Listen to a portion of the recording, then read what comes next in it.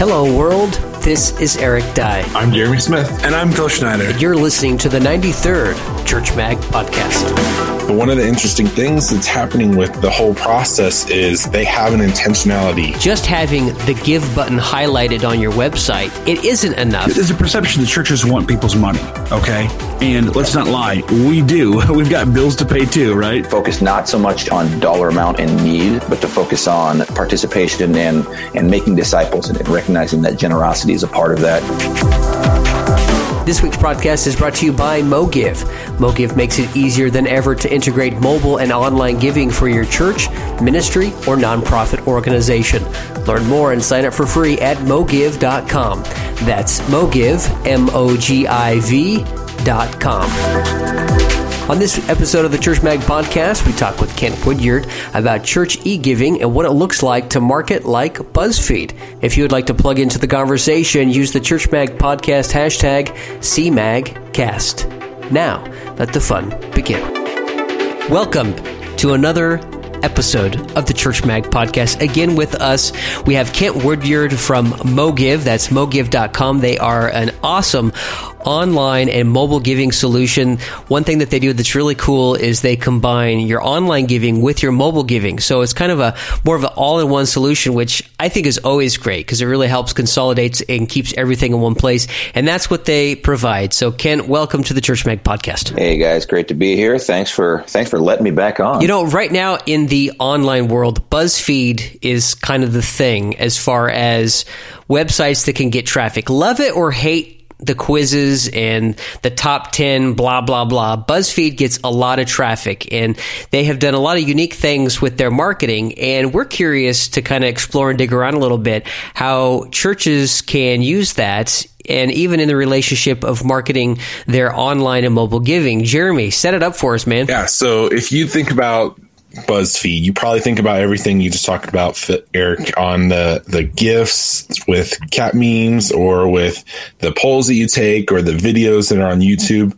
But one of the interesting things that's happening with the whole process is they have an intentionality. 2 years ago, actually now it's 2016, 3 years ago, they had been one of the lowest news agencies out there. And he had put out to an email, in 3 years, we are going to be the number one news source. And they have now become that out of all the different online mediums to do that. And so they're at this point where there's this virality about them of trying to get something to be successful. And in an article that is going to be out by the time this episode airs, there's a couple of different things that they're doing well. They have an intentionality of trying to be successful where they do something called growth hacking, where they're just testing things out over and over again. And so when they found success with the polls, they made 100 different polls on 10 different princesses and trying to be the best person you can or whatever else there is. Which princess were you, Jeremy? I'm not sure. Oh, okay. We'll pause real quick. Let's do this guess here. I'm going to say that Jeremy is... You are not doing this. I am. No. I think Jeremy's probably going to be like... golly, I'm stuck between Rapunzel and I keep flashing to Anna from Frozen because Anna wants to constantly talk it out, but she's too bubbly for Jeremy, so I don't know. Yeah, well, because here's the thing, Phil, is that I think when it comes to Jeremy, the cold never really bothered him anyway. Exactly. You know what? He's like a weird split between like Anna and Elsa because he's that detached clinical feeling, but he wants to talk it out anyway. I think I'm gonna say this. He is Elsa and Anna's mom. He's the queen. Unfortunately, he's dead also, but still. Far too young. Got it so personal, so quick. You know, we're just gonna stop that right there because this is a bad road. Because you know what else to do you next, and don't worry, I'm thinking about it. I'll pop in when I figure it out. Okay. Do you want to be known as the person that makes the counselor cry? Is that what you're trying to go for right now? So there's this mentality within growth hacking where you try something out and you tweak it very quickly. There's a whole mentality within the reporting business online that you have to live with the legacy, you have to keep with the traditions. And BuzzFeed's approach is, our traditions are going to last about 9 months tops, not like 10 years at a time. And so they're always changing things, rapid cycle in this process, and never really holding on to something deeply because they want to have that maximum impact. Now there's this new mentality within them called something platform agnostic, where you have the website that's there and you want that to be okay, but you know what? We're just about the content, and it doesn't have to be just exclusively on our website. We're going to put it on all the social media platforms. If they come to our website, fine, but it's all about them getting into the eyes of what's going on. But ultimately, in the back of their strategy is they want to have something that can finance what they are doing online, whether it's talking about amazing sports, which they had an article out that talked about how tennis was trying to fix games, or some different political stuff where they've been releasing stuff about Hillary Clinton, and they're actually in the news business for real news, and people don't think about it that way. And it's different than other news organizations because other news organizations have to sell the advertising to be afloat, and they're always struggling. BuzzFeed is working from a surplus. And so I get this mentality, at least with church technology and with churches in general, of, is there a way that we can have a BuzzFeed mentality, not so that we're known for cat gifts, but so that we are working from a surplus and an intentional strategy, and moving forward in this process, that we are actually the forerunners in this process, like BuzzFeed is doing as well. Yeah. And that's a great question. And I love kind of that approach, because I've seen BuzzFeed, and we've been around BuzzFeed for a while, and finding a way to translate that model to the church environment is really, really exciting. For one, because the primary knock against BuzzFeed, right, is the superficiality of it. It's clickbait. It's, hey, look at this. But once you get here, all we want is your page views. We're not really concerned about giving you any relevant or especially meaningful content. But I think that's where they've transitioned now, as you've mentioned, into some of these larger conversations. But for the church, I mean, we've got the most important message, right? The most important conversations that we want to have. And so modeling the things that BuzzFeed is doing really well, and some of the first things that come to mind there are it's extremely relevant to whoever the viewer is. You know, when it comes up on your feed, they've got that headline that's going to grab you, and you're going to want to click it. And so there's that, and then it's also very consumable. So they're just putting out things that is very easy for, you know, our increasingly distracted and busy culture to consume. And so for churches, finding a way to take that model without undermining the content, without undermining the things that we're saying and the truth of the gospel that's trying to be communicated, but putting it into those kind of models. And so Twitter, you know, I've seen churches that use Twitter very well. They're taking a pastor's 35-minute sermon, and they're distilling some key points, and they're putting it out on Twitter, right? And so then there's that message, but then there's a link maybe to the full content if you want it. I was actually at a church that I think did a really good job along these lines with their sermon videos. So like a lot of churches, they'd post their videos, the sermon video to the website on Monday morning. And I was talking to the tech guy there, and they would get maybe 2 hits, maybe 3 clicks throughout the course of the week. And so what they did was they would take that video and they would just chopped it up into a bunch of 3-minute, 4-minute videos, and then had kind of this archive on their site, or this library on the site where you could go and here's Pastor Dale talking about 3 minutes of sanctification, or here's just a really cool story about the resurrection, or here's whatever it might be. Just making it more consumable, so you're not asking people to commit to 35 minutes if they've only got 3, and you're still able to communicate to them in that period. So, and I think when it comes to online giving, because giving to the church is still such a sacred act, we're hesitant on how we present that.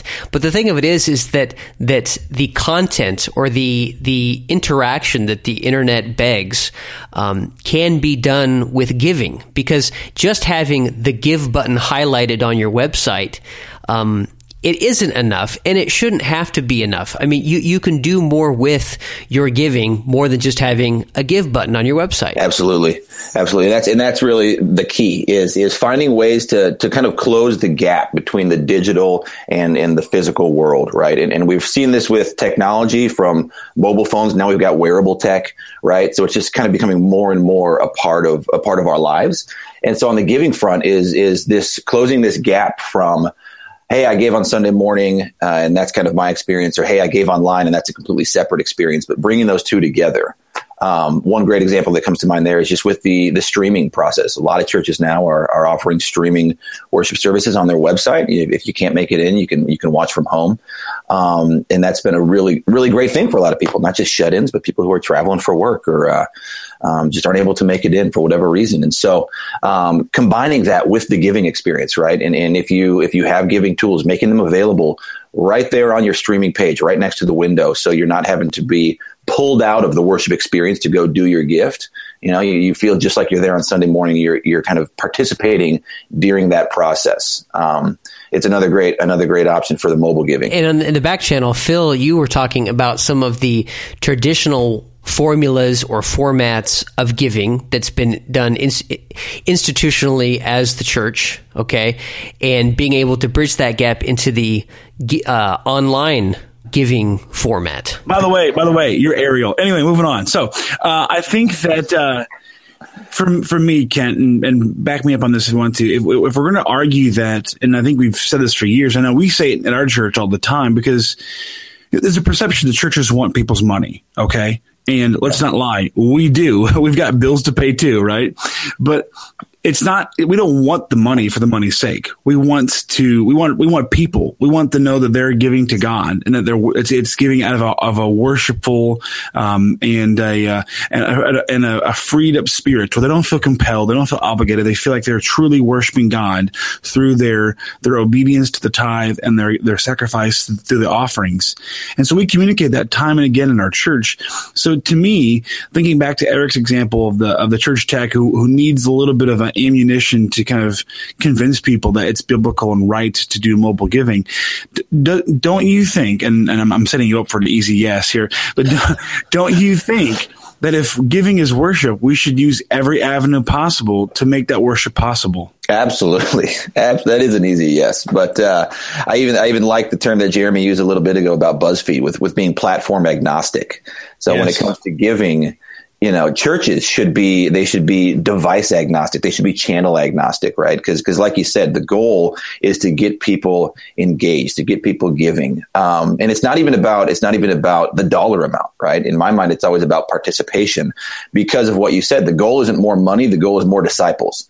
And as Christians, we believe that giving is an integral and essential part of becoming more like Christ, of that journey that we're all on. And so whatever it's going to take to put that option in front of as many members of the congregation as possible is the goal. And with checks continuing to decline and cash being seemingly in fewer quantities, these are now new tools and new devices, and whatever the thing is that's next, right? So we're talking about mobile phones, we're talking about wearables.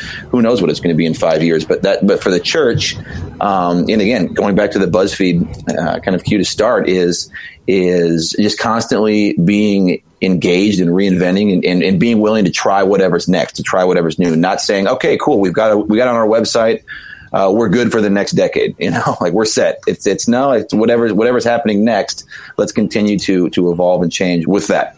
And it should be noted that right now there's a huge thing within mobile pay with trying to get your iPhone to have Apple Pay or Android Pay, and MoGive was there before those launched.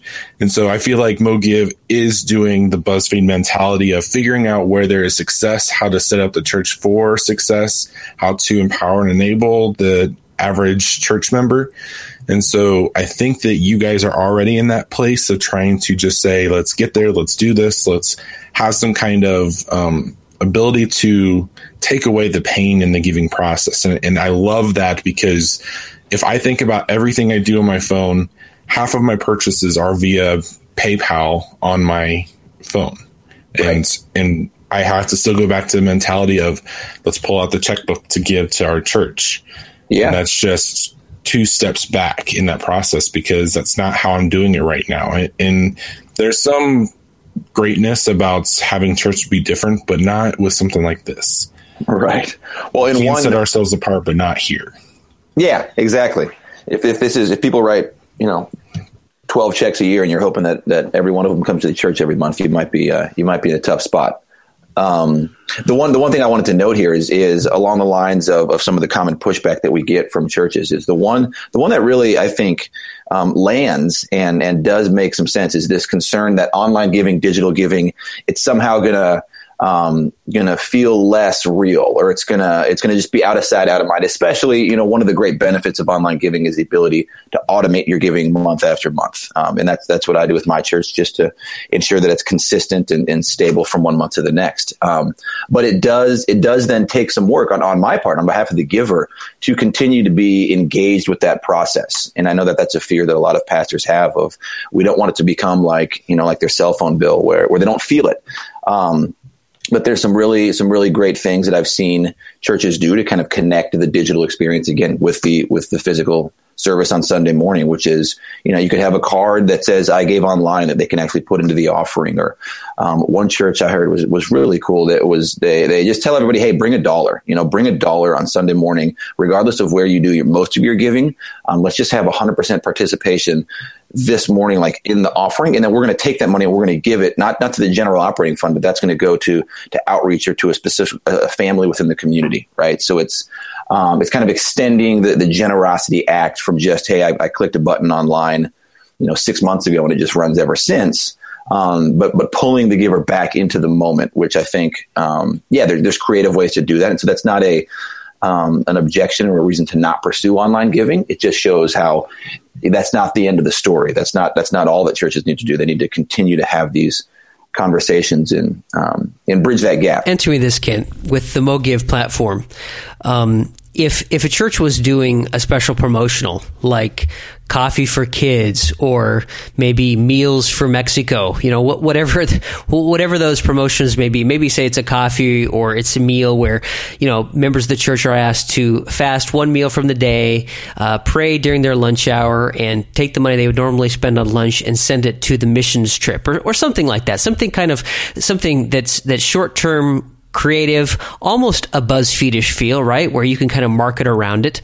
Does MoGive give you the tool set that you need to have selective giving for a specific mission or goal, or, something like that? Absolutely. We absolutely do. And I'll talk a little bit about MoGive specifically, but then some other thoughts about mission giving in general is, so within MoGive, you have the ability to create as many different campaigns as you could ever need. So limitless number of, special outreaches, missions projects. A lot of churches do like campaigns around Thanksgiving, Christmas, Easter. So kind of holiday bound giving. So you can do that. And then with the mobile tied to each one of those campaigns. So if somebody's given up something for lunch, they can easily pull out their phone and send the gift in right then and there without having to remember to go back to their computer when they get back to the office, right? So it's that in the moment giving.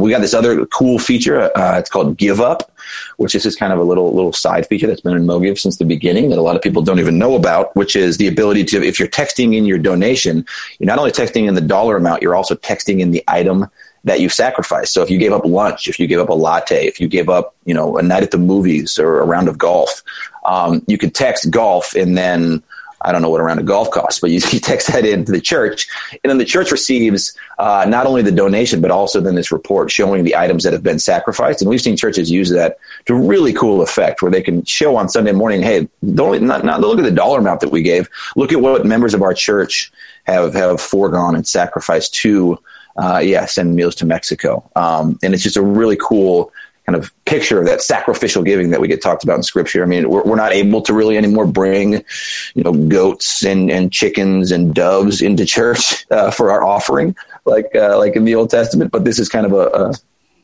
contemporary way to model that same activity. That's a very good point, Ken. I like that idea.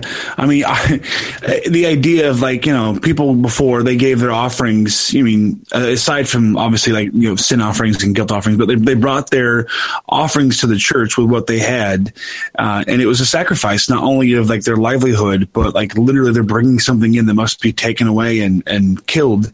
Yeah, and so we're testifying to the role that God has in our lives by giving financially, and then announcing we're giving this in place of this thing. We're sacrificing some sort of temporal pleasure for the eternal glory of God. That's awesome. Yeah. And what I think is cool about this is that, initially we were talking about, okay, this is kind of how MoGive works. This is online giving and this is what it looks like. But then being able to see within the standard tool set, so to speak, of MoGive or any other or many other online giving solutions, you can apply, like what Jeremy brought up, those kind of the BuzzFeed marketing ideas, and able to spin things up creatively that really makes it engaging and a lot of fun, quite frankly. Absolutely. And that's a huge thing, and we've been talking more and more about this with the churches that we work with. And it's kind of going back to the BuzzFeed example of when it comes to missions giving, when it comes to these outreach campaigns, those are a great way for churches to drive generosity, because you got somebody in there on Sunday morning. They're talking about the work that a person or an organization is doing, around the street, around the world. There's going to be people in the congregation who are moved to respond to that, they might be watching the offering play go by each week. And so, I think of it as a different headline in my newsfeed or different thing coming up online. It's going to grab my attention that maybe a lot of the other things haven't. And so it's a way to continue to engage more members of the congregation in generosity, in giving, than just the typical offering, and in connecting the money given there to the act. That's why things like Meals for Mexico or turkey drives or things like that are great ways to do it, because you're not saying, hey, we need $5,000 to feed needy families in the area. We're saying, hey, we're trying to buy 250 meals this week. You got $20 to help, and then celebrating the meal, celebrating the impact, not just the dollars raised, is a great way to continue to kind of expand. That give up option sounds pretty cool. I can just imagine every week somebody getting up there and being listing off the different things and how it would inspire other people. People would be like, oh yeah, I never thought I could give that up, or, I should skip that this week. I mean, it could create really this avalanche of giving. Yeah. No, you got to be careful though. One church tried it out and they got a ton of things back. A couple of them that were some guy gave up alcohol for the church.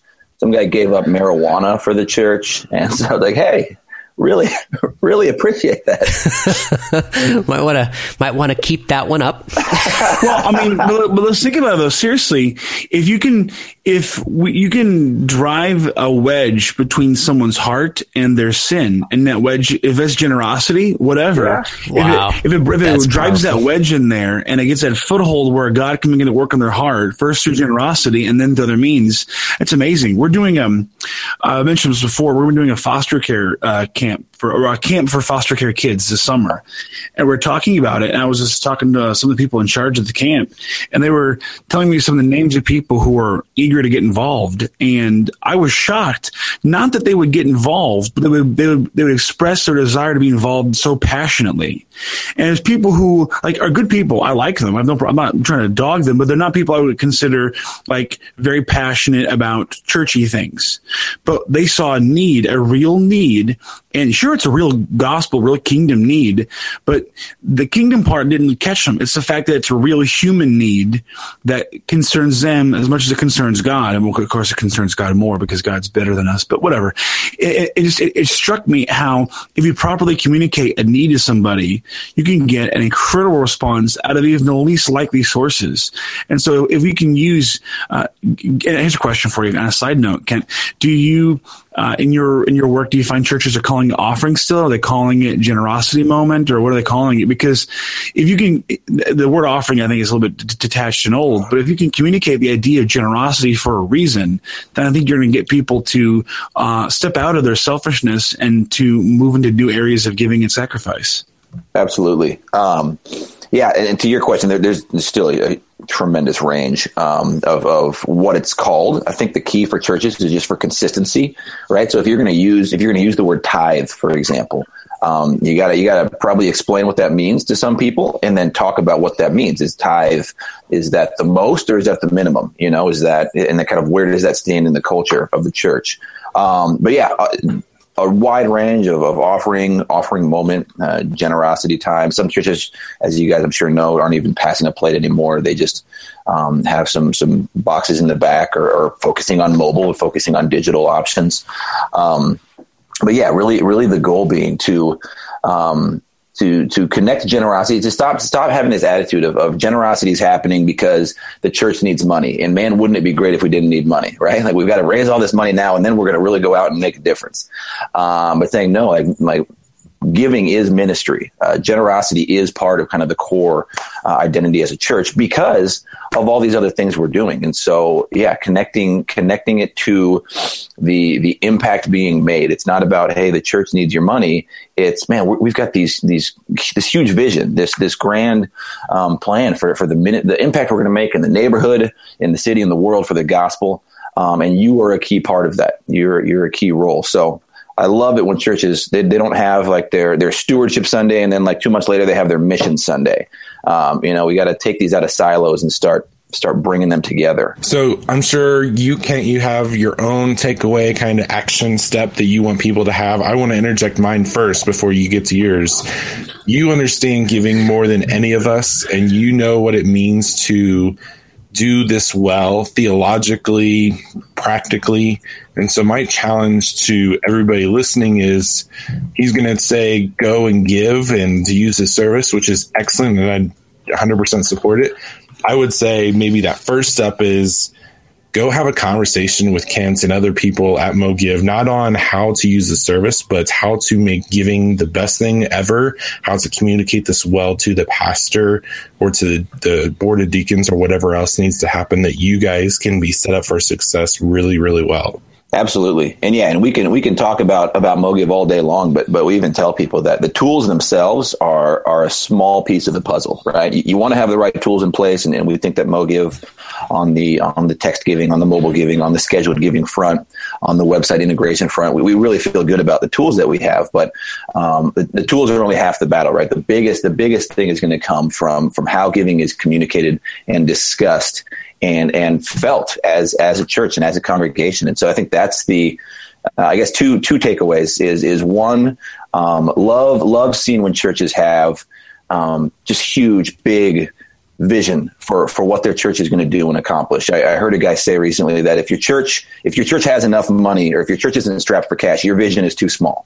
Right? Every church should feel this pinch because there should be more that they want to do if only the resources were available. So really modeling that to your congregation. There's a church that we worked with. It's a church planting network actually out of California. And each one of their church plants commits to giving 10% of their annual revenue to future church plants. And so these are tiny little churches that aren't flooded with resources, but they are saying, hey, whatever we do get, we're giving 10% of it away. And it's just been so cool to see the multiplication that happens from that. So I would say have a big vision for your church and make sure that generosity is a core component of that. And then the other thing is kind of touching on what Phil brought up earlier, and we talked about a little bit, which is the goal of more engagement and more participation with the congregation. So not saying, hey, here's our dollar amount goal, not saying here's where we're hoping to be, or the things that we're going to build, the things we're going to do, but saying, hey, our goal is just have everybody giving on some level. I saw a stat that said, on average, 45% of the average church congregation gives less than $200 a year. And would love to just flip that on its head. Instead of there being 18% who are funding 85% of the budget, having it be, 75%, 80% who are giving consistently each month and are participating in that process, through whatever channel.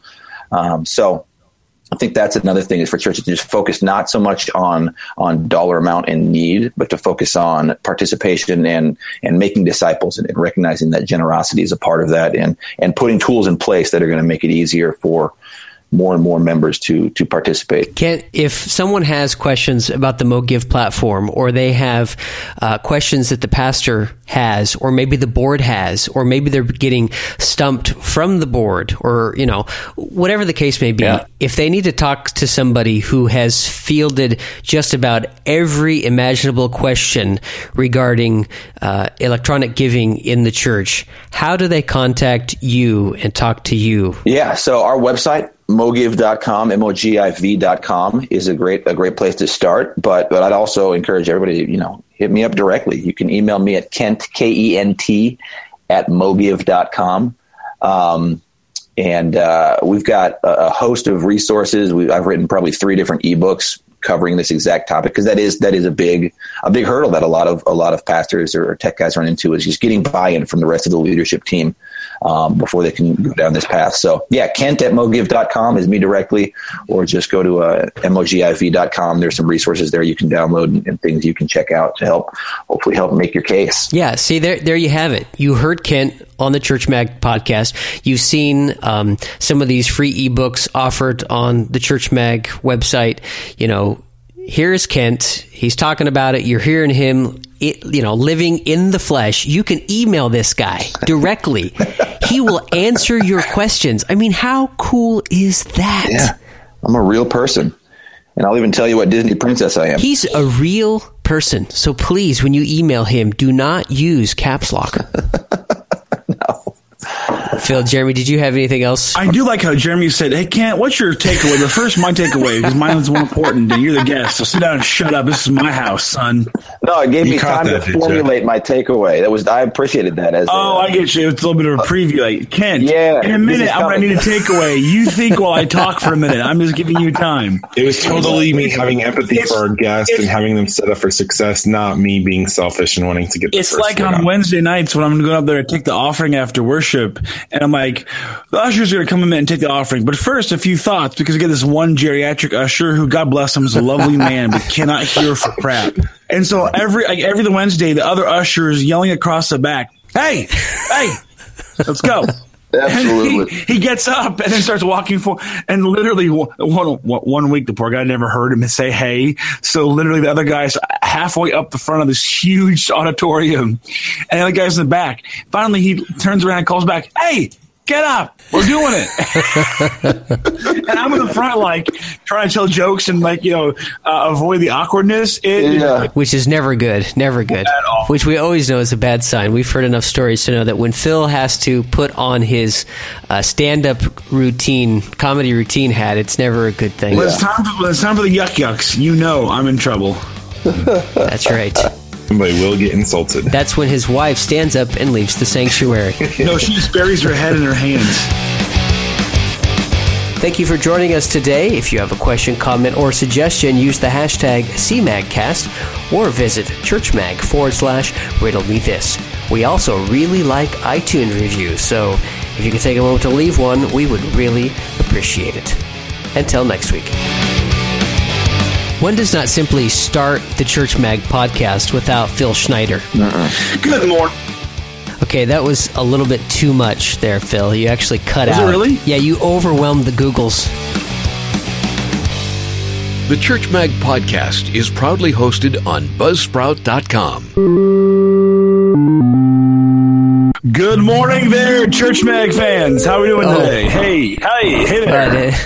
Better? Jeremy hasn't had any kind of wakey beverage, so Any kind of stimulant. I think you just took care of it, Phil. That's why I'm late, because I was driving to the studio, quote unquote, my office at church machine, and it was taking forever. First world problems, right? Now, did he cut out for you guys or just for me? Yes. No, Yeah. get out. So is this better now? How's this? It's better now. Yeah, I'm telling you, Phil, you're really overwhelming the Googles. Well, it was. I'm a church. You're laggy. You're laggy, Phil. Yeah, I'm laggy? Yeah, we don't know what you're using, Phil, but it sucks. So please stop it. Let me do a quick reboot and see if refresh my RAM real quick. 1 second. I'll be right back. Okay, he's such a RAM refresher. I am. He said he refreshes I am. I don't know what he said. I'm pretty sure It's AIM. He's gotta, yes. gotta come back around. Guys, I gotta leave my OA message real quick.